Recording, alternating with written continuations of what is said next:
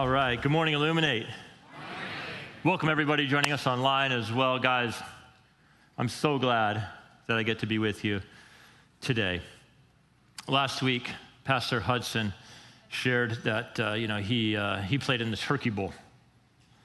And he said that afterward, he had a few aches and pains. Well, I also played in the Turkey Bowl. And afterward, I had an MRI on my knee. That's the difference between playing in your 50s and playing in your 20s, okay? So the good news is now the mind-body connection is complete. I'm old. That's a straight-up old guy injury. So anyways, I'm glad that I'm here. I'll be a little less mobile. I'm not going to lie to you. I am on some painkillers, so we'll see what happens. Should be fun. Pastor Scott mentioned Christmas Eve. Guys, here's the deal. 5 services. Info is on that flyer. Like he said, the flyer is not for us. It's for our friends, our family. The statistics show that if you personally invite someone, we have this in digital format. That's cool. If you personally invite somebody, chances are they will say yes. So we like to tell people, don't say no for them. Here's what you can expect. The theme, right behind me. Cradle, cross, crown. What started at the cradle eventually led to the crown. What started in Bethlehem eventually ended up in heaven. The cross is that bridge. Angel announces, behold, great joy. Oh, cool. A lot of things bring me joy. What brings you joy? What's just joy to the world? A baby. Huh? Yeah, once you understand who that baby is and what he came to do, that's the source of joy. So here's my commitment to you. You invite your friends and family to church, I will invite them to change. You invite your friends and family to church, I will invite them to change. We've all been there. I love what the Bible says. We are all formerly what? Something. We're all formerly sinners. And even now, it's a constant struggle. Let's just be real, right? No perfect people, just people who are united at the foot of the cross, because the great unifier in all of humanity is that we're all sinners, born into a dysfunctional relationship with the God who created us. You can't argue that. Why is the world jacked up? I share some responsibility in that. That's what the Bible calls sin. So that's why we preach Jesus. That's why we lift up the scriptures. For those of you who are newer to the church, we have something special just for you. Even if you haven't signed up, don't worry about it. Today you can show up at 11:45 right after this service. We call it First Light, just an introduction to who we are and what we do here. We'll serve you lunch, and that's in the high school room, which is just a couple walls behind me. So here's where we're at. For quite a few months, we've been opening up this ancient text called Genesis, and we've been discovering how incredibly relevant it is to our own lives. So many people are quick to dismiss the Bible, and there was a point in my life where I fell into this category, thinking it's antiquated, it's out of touch, it's full of myths and fables. Couldn't have been more wrong. Each week, we've been realizing how incredibly relevant and timely these words are, which is what we would expect since they come to us from the author, creator, and sustainer of all life. Therefore, God knows how life is to be lived best. So why don't we just let God speak for himself? And that's what we've been doing. Last week, we were in Genesis chapters, or 2 weeks ago, in 44 and 45. And it's kind of like this crescendo buildup. The last half of the book is really devoted to the life of this one guy, Joseph. It's been 20 years since his brothers betrayed him. If you've ever felt pain, there's no pain like family pain. He gets betrayed, sold out by his own brothers. They want him dead. They decide to make a profit off of him. They sell him into slavery, throw him into a pit. From there, he's judged wrongly. From the pit, he goes into the prison. But the hand of God is with this young man. Why? Because he is with God. If you want to be blessed in this life, simple principle. God always blesses the greatest likeness to his son, Jesus Christ, period. That's the path to blessing. Doesn't mean you're going to be pain-free. That's a part of living in a fallen world. But this man, Joseph, God is with him because he is with God. God elevates him from the pit to the prison, to the penthouse. Through a series of dreams that are revealed to Pharaoh through Joseph, there's a severe famine that hits the land of Egypt. Pharaoh elevates Joseph to the number 2 position. He's essentially the prime minister in charge of food, storage, and distribution. 7 years of famine, 7 years of abundance. During the abundance, he stores it up. Essentially, he becomes the savior of the nation of Israel. Of Israel, his family, but also of Egypt. 20 years in the making, this reunion comes. His family, they're starving in the land of Canaan. They have to go to Egypt to get food. And who do they have to go through? Little brother. They have no idea it's him. After a lot of drama, he finally reveals his true identity to his brothers. And it's incredibly emotional. The tears flow. He has in his hand, it's quite remarkable, he has in his hands the power of life and death over the very people that mistreated him. He's in front of his abusers. He could annihilate them with no consequence to himself, and instead, his heart swells with grace and mercy and forgiveness and kindness. That's big. How do you get there? You don't get there unless you're close to God. It's humanly impossible. You just don't get there unless you're close to God and you have in some measure the heart of God within your heart. So he says to the guys, it's me. They freak out. They can't believe it. And he says, bring dad, bring the whole family here to Egypt and I'll take care of you. So, well, what happens is the family comes to Egypt and it's really interesting because what we're about to read actually sets up the history of the nation of Israel. Because as they enter the land of Egypt, these Hebrews, Jacob's sons, 12 of them, will each give birth or will essentially give rise to a tribe. These 12 tribes will become the 12 tribes of the nation of Israel. Israel and Jacob, same person, his name gets changed.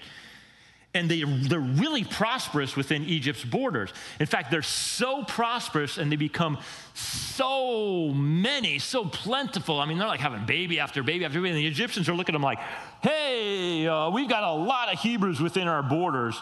This could get really bad for us if they decide to go rogue. So let's enslave them. And that's what happens for 400 years. You ever wonder how the Israelites wound up in Egypt? Well, the famine pushes them there. But then you ever wonder why they end up in captivity? The text tells you why. This is all part of their history. In fact, our Jewish friends celebrate these events now. The second book in the Bible, Genesis, Exodus, it's all about these chapters. But there's one particular event called the Passover that our Jewish friends celebrate to this day as part of their history.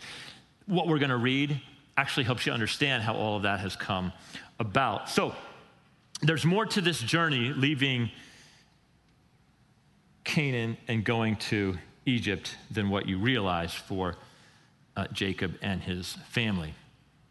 He's going to need to know that God is with him, because this is kind of a big deal, and I'll show you why in a second. Chapter 46, verse 1. So Israel, again, same man, Jacob, set out with all that was his, and when he reached Beersheba, he offered sacrifices to the God of his father Isaac. So this place, Beersheba, it's on the edge of the desert that leads into Egypt. It's a special place because it was the place where his dad Isaac and his grandfather Abraham offered sacrifice to God. But this is a really big deal because he's leaving the promised land. That's the land of Canaan. That's the land where God said, I'm going to give this to you as a possession. And back then, land was everything. If you had land, you had security. Now he's leaving it behind. And he's on the edge. We know what it's like to look out over the sort of the vastness of an empty desert. And that's where he's at. And he needs to know that God is with him, because when he enters Egypt, here's the thing about Egyptians, and we read this a couple weeks ago, Egyptians did not associate with Hebrews at all. They had an opportunity to eat together, and the text tells us, and you're going to read it again today, Egyptians despised Hebrews. And now the Hebrews are like, what's up, Egyptians? We're coming into your turf. So this could go really bad. So this guy needs to know that what he's stepping out of and stepping into, God is going to be with him. Same is true for you. God is going to ask you to step out of things and step into things. I had a great conversation with some folks after the first service, and essentially they approached me and they said, I don't want to be told I'm wrong. And I said, me neither. Who does? I said, let me ask you this. You have kids? Yeah. What if they told you you don't want them, they didn't want you to tell them that they're wrong? What if your kids told you as a parent, hey, don't tell me what's wrong? Would you struggle with that? Yeah. So sometimes when God asks you to step out of something and step into something, what you're stepping out of was actually wrong. What you're stepping into is what is right. And anytime God asks you to step out of something, what he's saying to you is, that's not giving you life, but this is. He needs to know that God is with him. How do we know that God is with us? Well, the cross represents many, many things for the Christian, but perhaps of all, it represents that God is not only with us, but he is for us. I love Romans 8:31. What then shall we say, Paul writes, to all these things, if God is for us, who can be against us? It's a rhetorical question.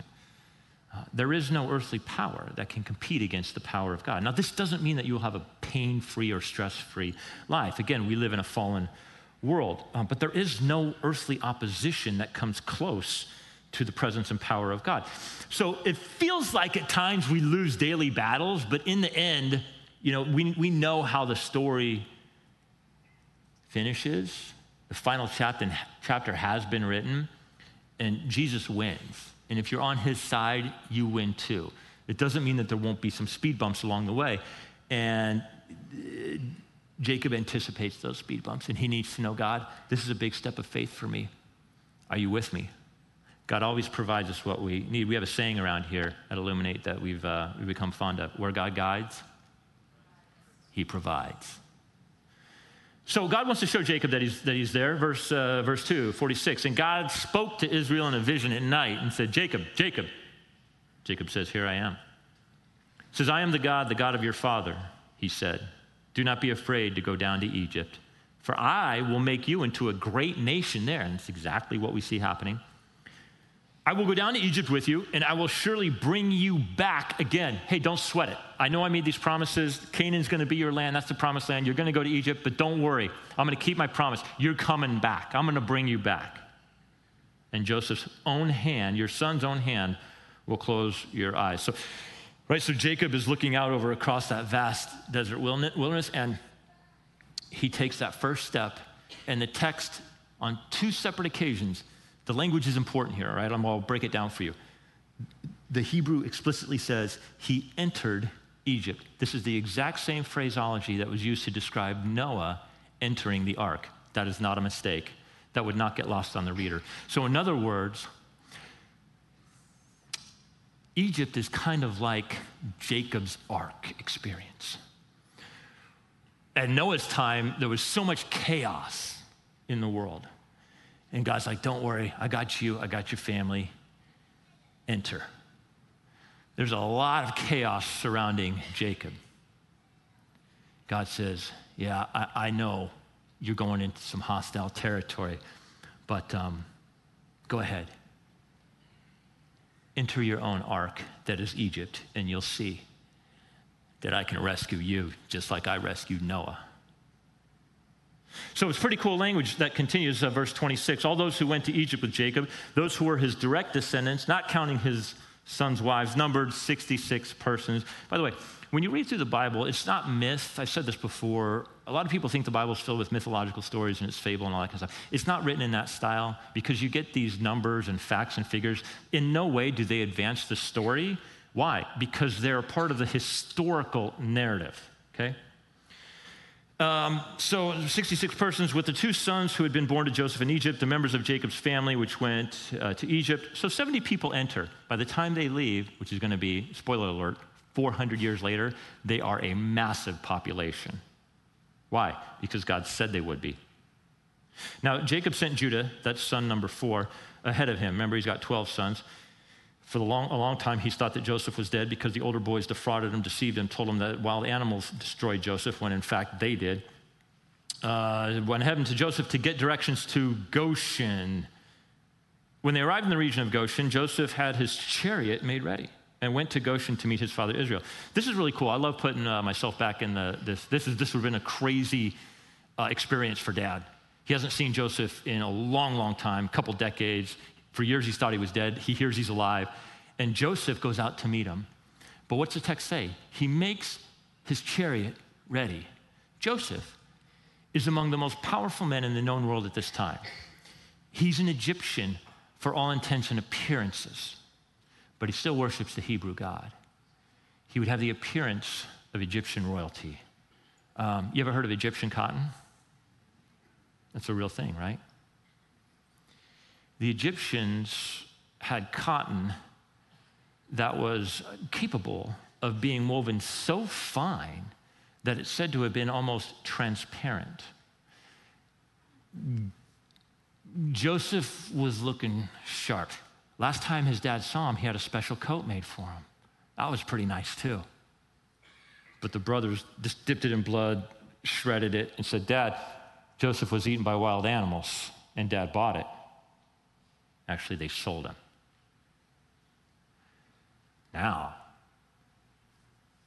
he's looking crisp. He's looking sharp. And it says he prepared his chariot. This is the nicest ride. Whatever your fantasy drive is, let me tell you, this is better. In its day, this would have been better. And he's rolling out to see Dad that he hasn't seen in a long time. And it's super emotional. As soon as Joseph appeared for him, Joseph throws his arms around his father, and he wept for a long time. And then Dad said to Joseph, I'm ready to go. It doesn't get any better than this. I thought you were dead. You're alive. Look at you, boy. Wow. I'm ready to die. They will, in fact, have 17 more years together. But you know, this incident reminds me of an incident in the life of Jesus. When Jesus was just a toddler, the New Testament tells us that his parents, Mary and Joseph, good God-fearing Jews, they took their baby boy to have him dedicated at the temple. Meanwhile, there's this old man hanging out at the temple. But God has spoken to him and said, listen, his name is Simeon. Simeon, before you die, you're going to see the Lord's anointed. In other words, you're going to see the Messiah. The one that was prophesied about in your Old Testament, that's the Bible of Jesus' day. Like the Bible that Jesus would have referenced in his time, that's the Old Testament, okay? What you have in your Bibles, that's the Bible of Jesus' day. It had all these prophecies about a forthcoming Messiah, but it was like crazy specificity, like where he'd be born, Bethlehem, his manner of crucifixion, or his manner of death by crucifixion. That was stated in 700 BC, before crucifixion was invented by the Persians and perfected by the Romans. All these crazy details. So you could put all these puzzle pieces together, and the face on the box is Jesus. That's the Messiah. And so Simeon is told, you're going to see the Messiah before you die. And so he's hanging out at the temple, and here come all these, happy young couples, and they've got their toddlers, and they're bringing them up to the temple to dedicate them. And he's like, is it this one? No. Is it this one? No. What about this one? No. That's him. And so he makes his way over and he grabs toddler Jesus. And he's like, I'm good. I can die now. I have seen the Lord's anointed. What's interesting is that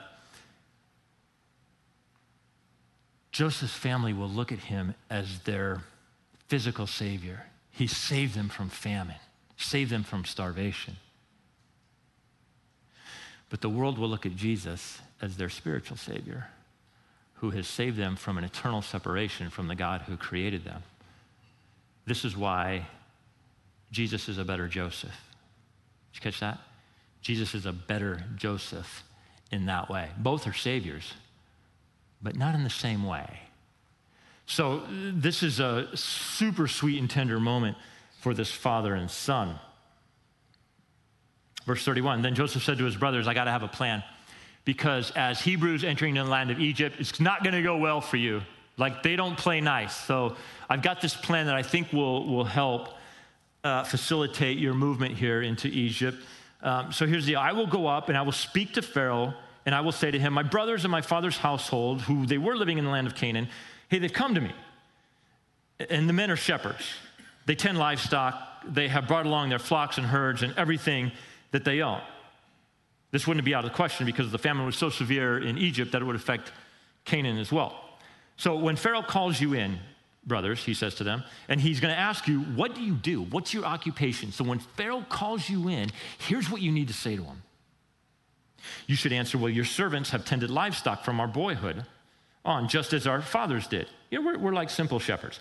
Then you will be allowed to settle in the region of Goshen, for all shepherds are detestable to the Egyptians. Okay, so there you go. This is why when you read the story of Jesus and in his birth, it's pretty cool because angels make the announcement of his birth to who?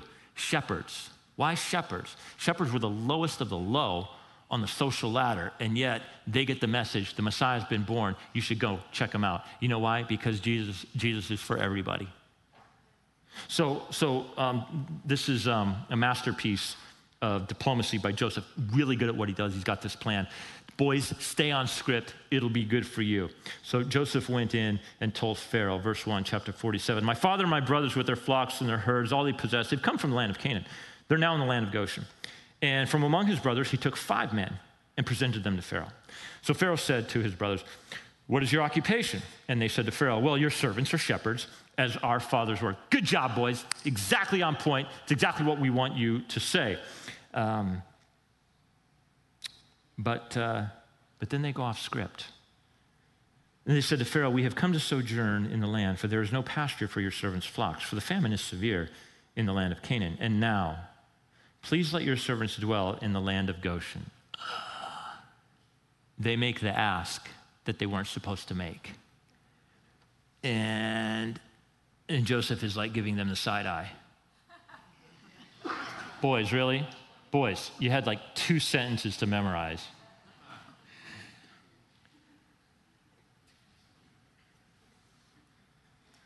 Then Pharaoh said to Joseph, your father and your brothers have come to you.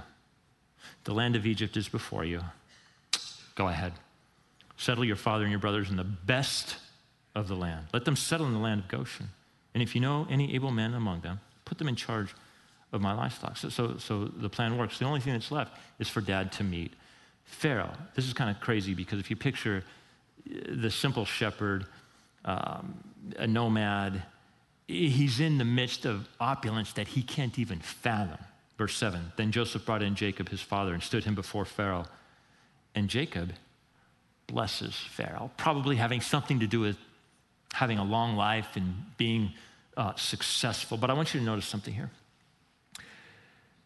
There is good that comes to Pharaoh and the Egyptians, and there is good that comes to Joseph's own family. How is that possible? It's made possible because Joseph is living his life for God. And when you live your life from God, what happens is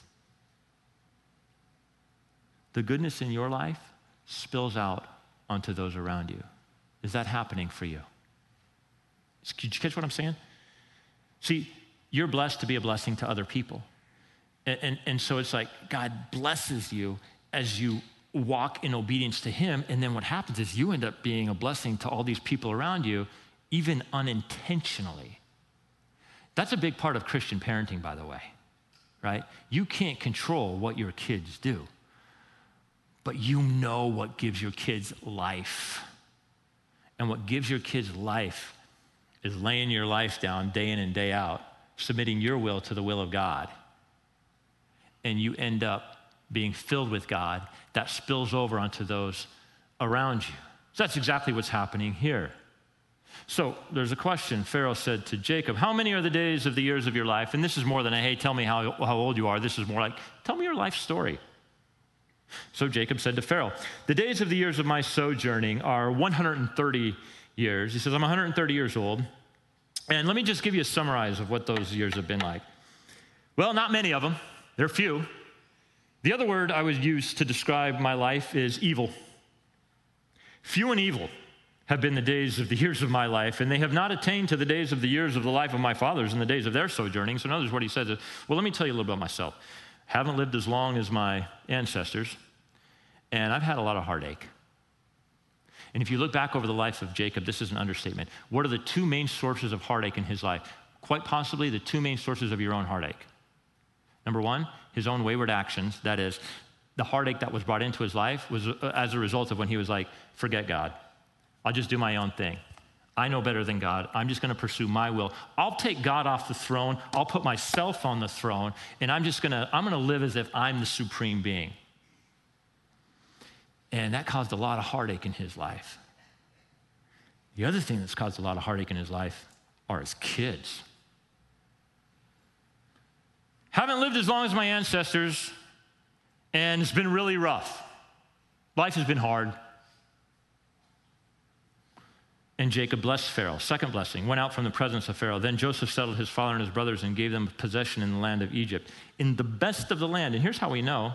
It was in the land of Ramses, as Pharaoh had commanded. So here's what we know. History tells us that the Pharaoh, Ramses II, in the land of Goshen, he made canals that diverted river water into this land that was arid and made it very, very productive.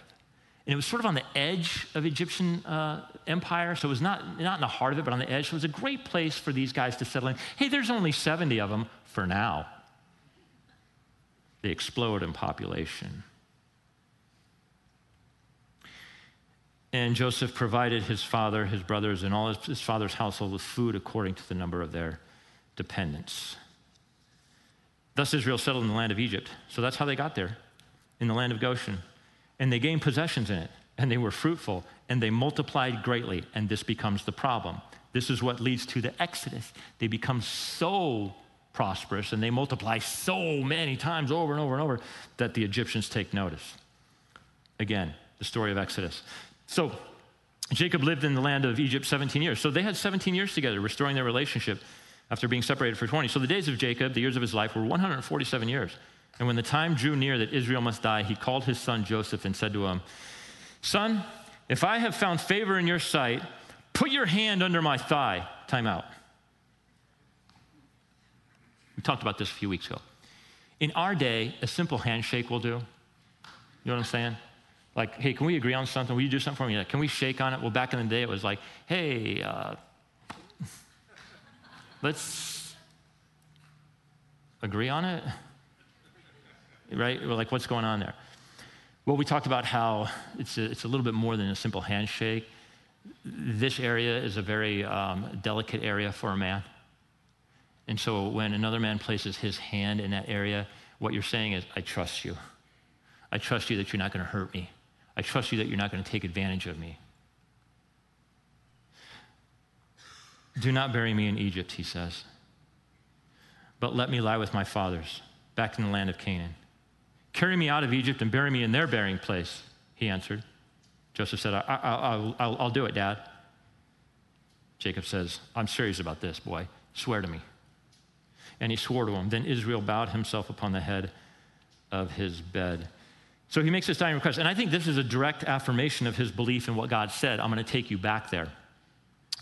What they couldn't know is that it would take 400 years to make this happen. He's going to die in Egypt, and 400 years later, his bones will be transferred back into the promised land. One of the overarching messages through the book of Genesis, I hate to tell you this, but God's timing is so unlike ours. I'm sorry. It is so unlike ours. I mean, I would think that, Dad thought, maybe in a few decades we'll get back there and we'll make it happen. Even Jesus' own disciples, Jesus said, hey, the kingdom of God is at hand.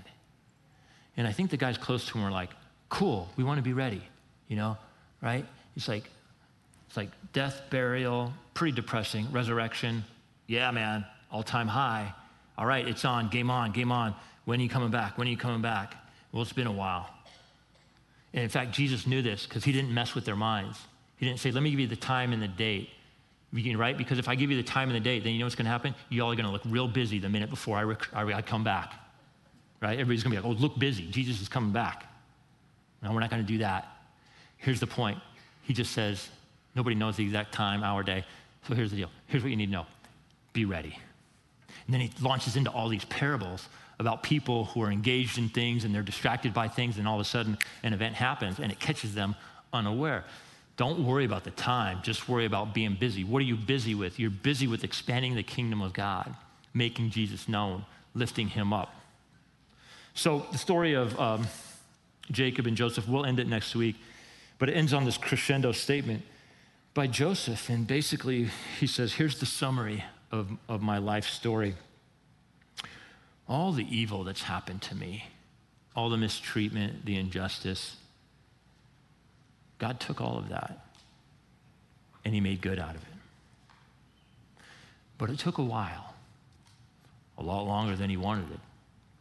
But in the end, that's exactly what God did. So in Romans chapter 15, it says that the things that are written in the past are written for us today so that we could find hope and encouragement.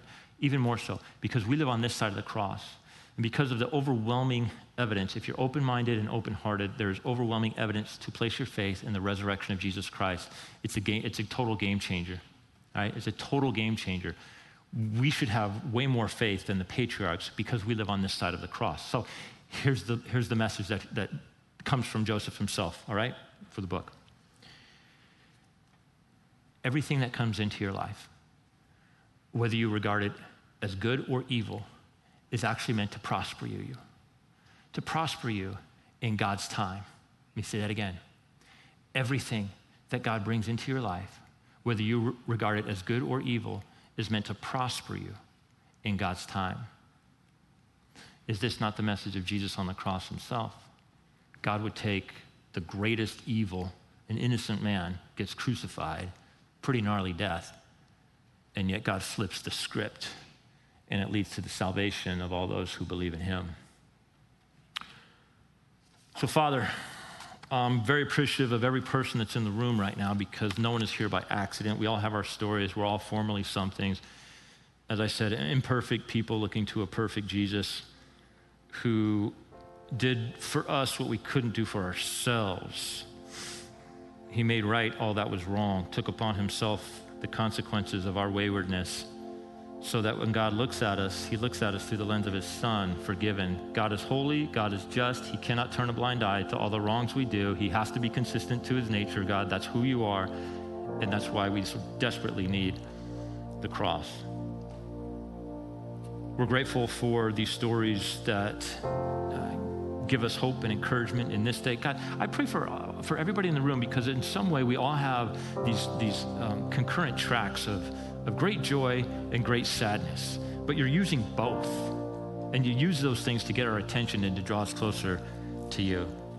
I pray for those who might be here and maybe haven't stepped foot in church in a long time. And man, just God, by your Spirit, keep tugging at them. So many of us are grateful that you didn't give up on us, but you kept after us, you pursued us. We're grateful now and we'll be grateful for all eternity. We ask it in the name of the one who makes it all possible, and his name is Jesus Christ. And God's people said, amen.